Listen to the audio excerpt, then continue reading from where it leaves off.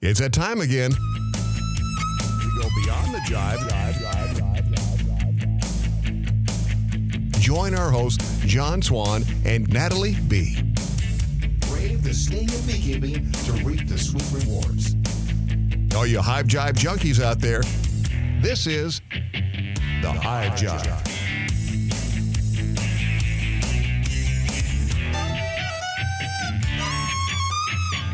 Hey! Hey, how are you? I can hear you now. Can you hear me now? Yeah. Small. This is not our first take, guys. No, small technical glitch there. Like we were talking, everything was fine. And we were ready to record. And as soon as I said, okay, let's go, like the mic just stopped. So, but I think we've got it fixed now. So what I was going to say is we are recording this on Monday, Memorial Day, and it comes out on Wednesday. So I did want to take a moment and just say thank you to all of the service members out there who have served the country and helped in various different ways through all the different types of armed forces and such.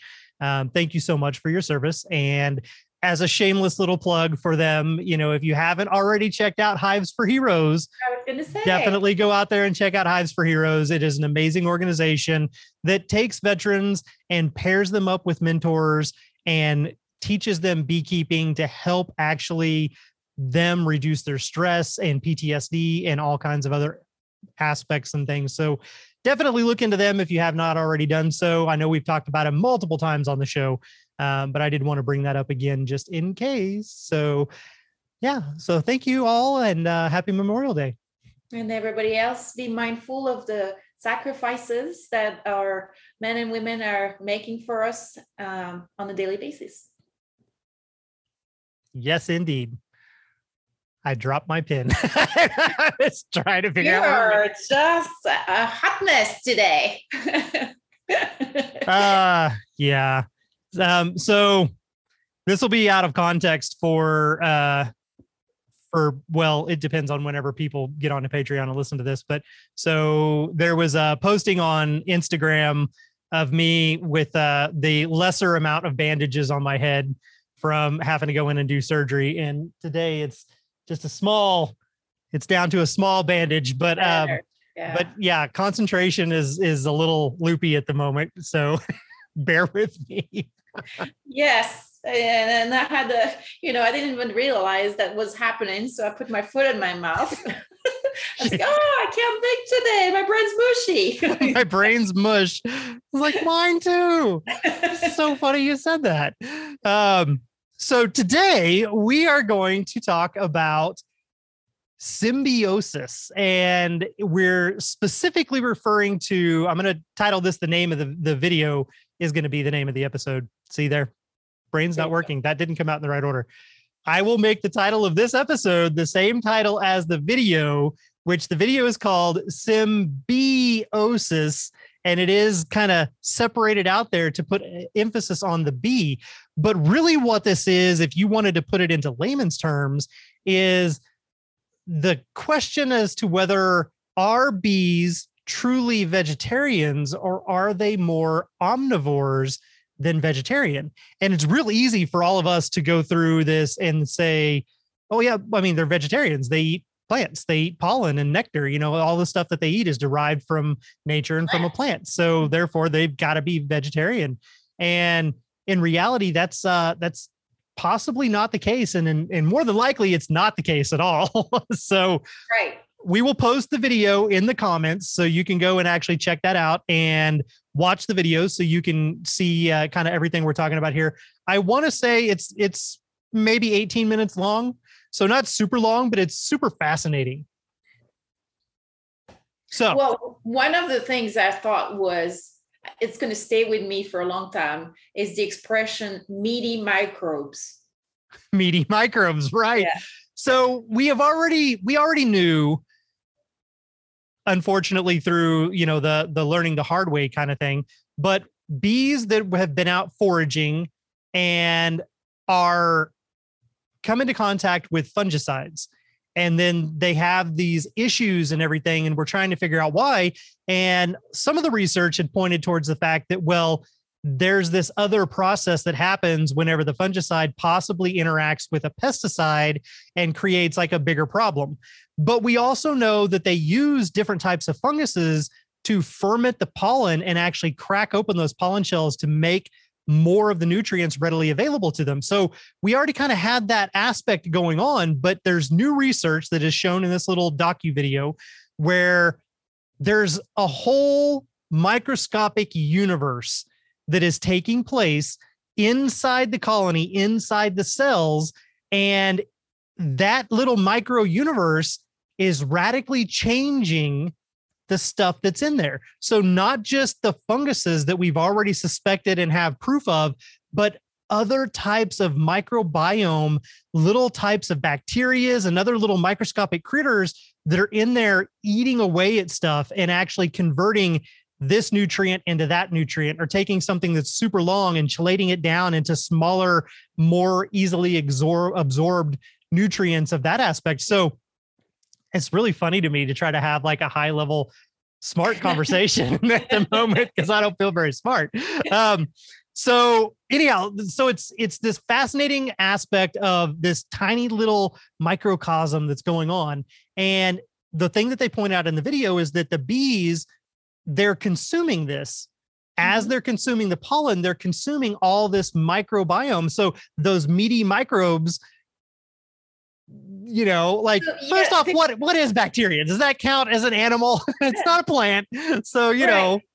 So there's all kinds of things going on. And what they're saying is basically those microbes might actually be what the bees are looking for over the pollen. And when we're talking bees here, we're mostly actually talking about native bees, but the principles are probably similar when it comes to honeybees, because of the way they function is fairly similar, except for the social organization levels.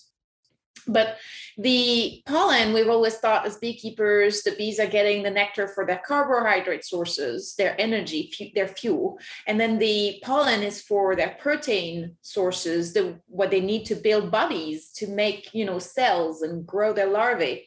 And but it turns out from that research that you mentioned is there are actually a lot of microbes and fungi that are mixed with that pollen. When they harvest it, they bring it back and feed that to their young as part of the ecosystem of the microbiome that gets fed to them. And it's just kind of interesting to see that it's always been considered to be purely vegetarian food, when in fact they were using that term meaty microbes. That was so fascinating, because it sounded like they were looking for more carnivorous kind of protein, and not necessarily the pollen. They were saying almost like the pollen was a byproduct of what they were looking for, which was actually those meaty microbes and those bacteria, those things that were going on in that environment. So the interesting little concept of, are the bees really looking for those microbes, or are they getting them by accident? It's a 50-50, and it can completely be flip-flopped. It could be that, they're going through and they're eating the pollen, and the microbes just happen to be there because the microbes are feeding on the pollen, but then that also gives them this boost of all these different nutrients and stuff.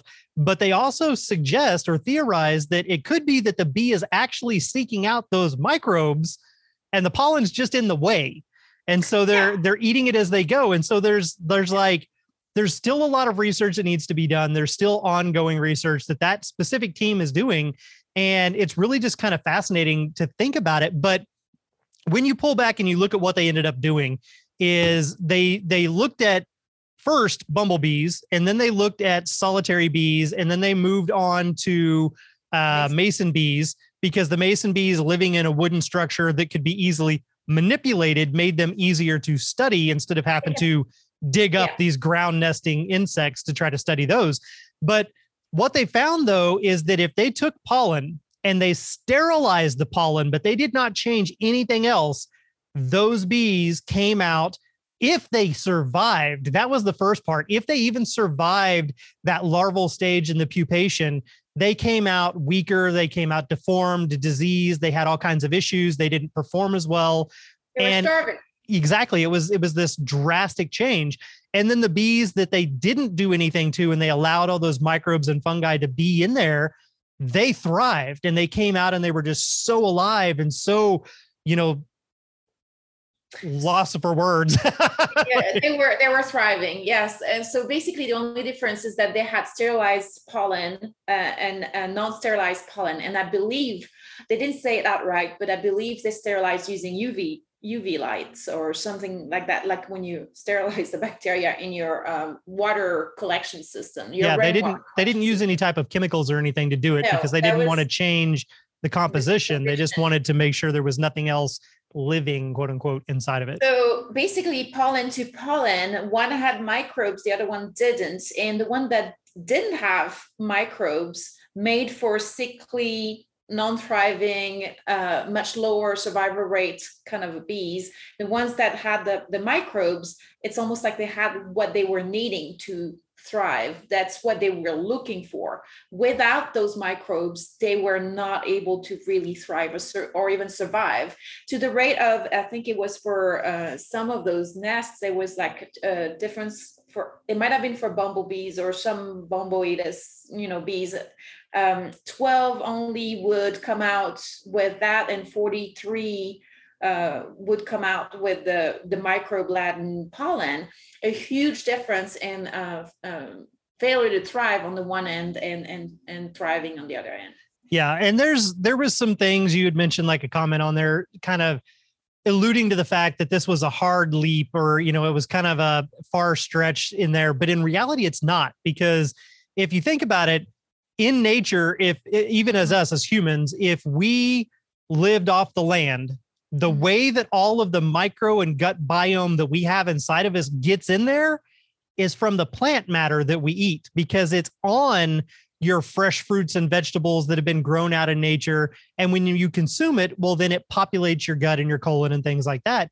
And it adds to that process. So the bees are coming into contact with this out in nature, assuming that they're in an untreated natural environment. Obviously, if they're in the almond orchards, that's not going to be the case. If they're in apple orchards, if those people treat those apple orchards with fungicides and other things, that's not going to be the case. So the bees that are out there foraging in the wild, they're coming into contact with these different types of fungi and microbiome, and they're bringing that back in, and then they're purposely adding their own enzymes. They're adding a little bit of the nectar. They're fermenting it. They're letting it go through this natural process. It's almost, in a way, it's kind of like when they make bee bread, it's like us making like kombucha, right. It's a symbiotic relationship between bacteria and yeast that actually allow you to create the mother that then turns that liquid from a tea with sugar into this probiotic drink called kombucha. So it's a very similar kind of process that the bees are doing. And it's very fascinating to think that, us, like if you were feeding a pollen substitute, well, that pollen substitute is not natural. It wasn't derived from nature. It was something that we ground up, wasn't pollen to begin with, probably is going to be sterilized because they don't want anything in there. You don't want nothing possibly growing. So you take that and the bees take it and they put it into their colony. The only thing that they can do is add their enzymes and add a little bit of the nectar, but all the rest of that stuff that would have been found in nature is now missing. Yeah. So basically people tell you nutrition, which is true. But then they end up pushing those soft sugar bricks and those pollen supplements and pollen patties, which you're right, is often not even pollen.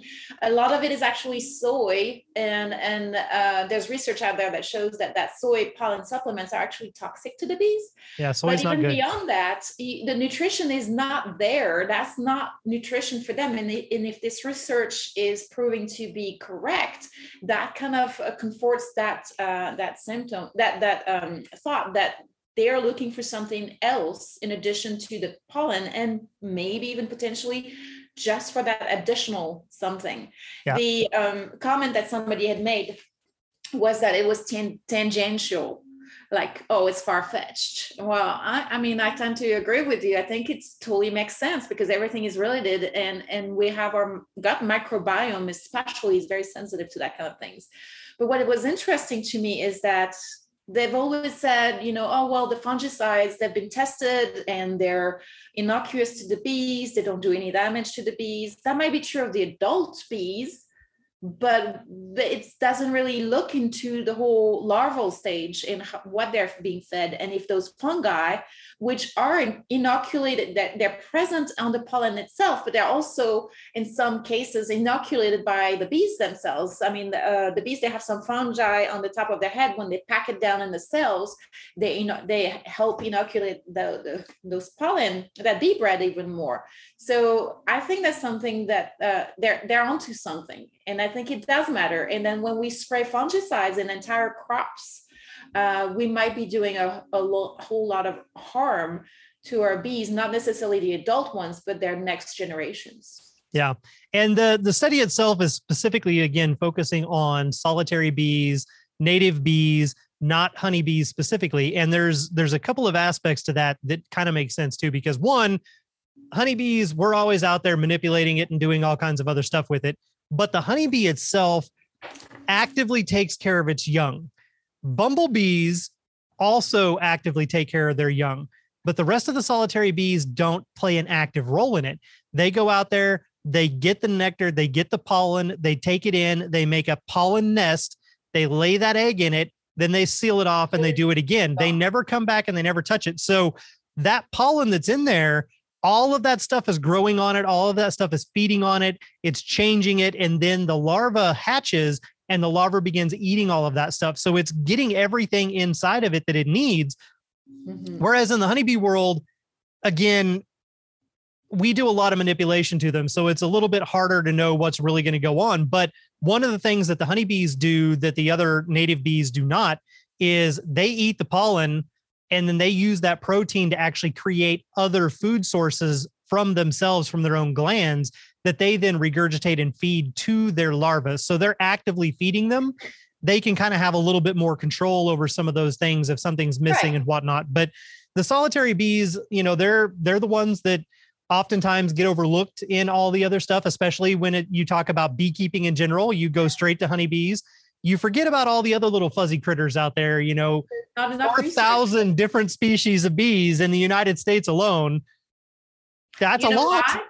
You know why? That's because they don't make us, for the most part, money, right? They can't be commercialized. Value to them as much. Maybe some of the ones that are pollinating some of the crops, but other than that, that's why there's not that much research.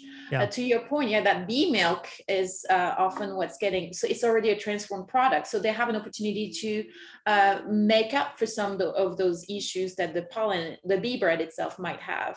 The other thing that the honeybees do that I find fascinating is that if that bee bread is too far gone or contaminated, they choose a behavior that's called entombing. They will seal off those cells with the bee bread so that they're not to be used again. It's like the pyramids, right? They're entombed. Don't touch that or a curse will come out. Kind of. Yeah. So I have seen, this is way off in left field, but I have seen entombing in a very interesting situation where a colony was underneath a shed and an exterminator had sprayed the white powder up underneath there, like a 7 dust, basically, up into the colony to try to kill it. I don't know if it has successfully killed that colony or not. What I do know is that later the homeowner called us to come out and do a removal because the bees were still there or had returned, And as I'm going through doing this removal, there was this massive wedge of wax that was kind of like all enclosed on itself. And when I cut that out, all this white powder came spilling out everywhere. But the bees had literally encased it, that whole section that was full of the powder. They had built over the top of it and enclosed the whole thing. So the powder was separate from the colony and couldn't come into contact with it. And it wasn't until I was cutting comb out that I actually ruptured that and this big old thing of powder came out of there. I've been so happy. I was like 4-letter words. Yeah. Because then of course that powder gets all over the equipment. If it gets into the vac, it's going to kill all the bees, yes. And now your equipment is contaminated. So yeah, that's not a great scenario, but it was the interesting aspect of it to me was that the bees took this thing that they recognized as dangerous and they entombed it. They closed it off and sealed it up so that it could not contaminate the rest of the colony. That's amazing. They're so smart. The fact that they could even tell, I don't know how they figured it out. Maybe they could tell some of the bees were getting sick or something, but it's amazing that they do that. Yeah, it's honestly, the bees, they're highly intelligent for a tiny little insect. So yeah, that's I thought that it was also great that they did some research about the native bees. There's not enough. Right. I mean, from that standpoint, we need more of that and more awareness onto the native bees, because the honeybees are the canary in the coal mine. That's what everybody looks at. And there's so many more pollinators of all kinds, and some are very plant specific. So we just need to be mindful. Yeah. Of what we're doing. They talk about that. They touch on it very briefly in the video about how there are different bees that have specifically evolved along with certain flowers so that bee is very, very much focused on that one flower and specialized to pollinate that flower. There was another little side note in there that I thought was really kind of interesting, where they talk about bumblebees, and where bumblebees will, if there's not enough food and they need the pollen so that they can feed their babies, but the plants aren't there yet, they have a way of literally stressing out tomato plants. They almost equated it to raping the tomato plants, where they go through and they do this specific thing to stress out the tomato plant, which causes the tomato plant to bloom way earlier than it should have normally, so that they can get that pollen and take it and go start their colony up. And that's also another one of those really interesting specialized kind of things where the plants and the bugs are interacting with each other. And it's crazy. It's like, this is not bug related. And I don't know why I'm saying bug now instead of insect or bee, but whatever. But there's given today. Yeah, there's a bunch of stuff going all around right now about fungi being able to communicate and having its own language, and being able to potentially say up to 50 different phrases to the network through the mycelium network. Mycelium, Dr. Stamets research you're talking about? I don't think it came from him directly, no. But Dr. Stamets is also, he's huge into mushrooms and how it can interrelate and possibly help with bees and whatnot. But this was a different thing. Like, they were looking at research on how certain plants can communicate certain things. And then they started looking into mushrooms and fungi, and they found that they can communicate, and they can communicate over a wide spectrum of distance, and they can communicate very specific things. So it's very fascinating, because there you're talking about a fungus and it is communicating something. And then you jump back out there and you look at the bees, and often you stop and you're like, well, how did they know that powder was dangerous? And then how did they communicate to them? Well, you have the bees that are dealing with the Asian hornets, and they figured out that certain fecal matter would ward off the hornet. So they go out there and they collect poo, and then they sprinkle that around the entrance of their hive to mask the scent of the hive. They really throw it at the front of the hive. Basically, yeah. So again, on a level of communication, how does that work? How does a little insect bee tell another bee, I think we need to go get some shit?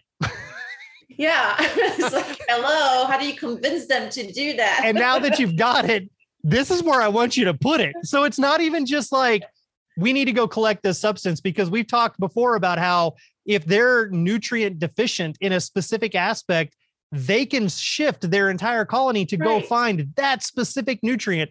They can detect down to the molecule. So we know that they have that specialization, but that's not a food source. And that's not a propolis source. Not enticing either. That's something that's completely out of the spectrum of a bee should be messing with it. And then, so now, one, you've got them recruiting to go get it. And then you have them somehow strategically knowing where to put it, which gives you some sort of forethought, because they know this masks the smell. And if we put it around here, it will ward off this thing. So they're actually thinking about a future intended consequence. Not just, what would you say, reactionary? It's not just reactionary, it's strategy. So mind blown, right? Mind blown. Yeah. Amazing. Well, they will also do that to go and fetch the medication that they need, right? For their immune system, their social immunity. They'll go and fetch medication based on the compounds that they know they're needing for the environment changes or their health. So, I mean, it's amazing. Yeah. So when you put all of that into perspective, then it's not as far-fetched to look back at the beginning of this conversation and say, oh, maybe the bees are purposely cultivating these types of things because that possibly, at the very least, is 50-50 of what they're wanting in there, or they need those things to do some sort of microscopic change and chemical reaction to make the food more readily available and more nutrient dense for them. Or maybe they really do want those fatty microbes, those meaty little microbes, because they're getting something from the microbe itself. Like, who knew? Well, and that's the other thing. They might get the pollen in quantities and even in diversity and still suffer from the agrochemicals and especially the fungicides that the pollen is exposed to. So it's just, there's so much still to research, but I think they're onto something. I do too. So definitely go out there. The link is in the description of this episode. Click on it. Watch that episode, that video on YouTube, Sym BEE Osis, and prepare to be fascinated. That's right. It's not even that long, and it's still mind-blowing. Yes. Yeah. It's just because it's, well, if this, then that, kind of like it leads to this chain of thought that just makes you stop and stare and wonder. Yeah. And instead of trying to prove something is needed, you prove that if it's not there, then there are consequences. And that's one way to do this. So thinking out of the box and just, again, it's all about unintended consequences and thinking out of the box. That's right. That's, I was literally going to wrap this up, but it made me think about, it was what, 2015, 14, for the first time ever, we realized that royal jelly does not create a queen bee. I know, it's not that long ago. And it, it was like, but that's the simple explanation was, this is the only thing she ever eats the whole time she's developing. Therefore, this must be responsible. But in reality, it was the absence of the other stuff. And so that goes right back to if it doesn't have this, what happens? That's and, right. So her only eating royal jelly meant that she never comes into contact with the bee bread and pollen and nectar and honey and none of the brewed food.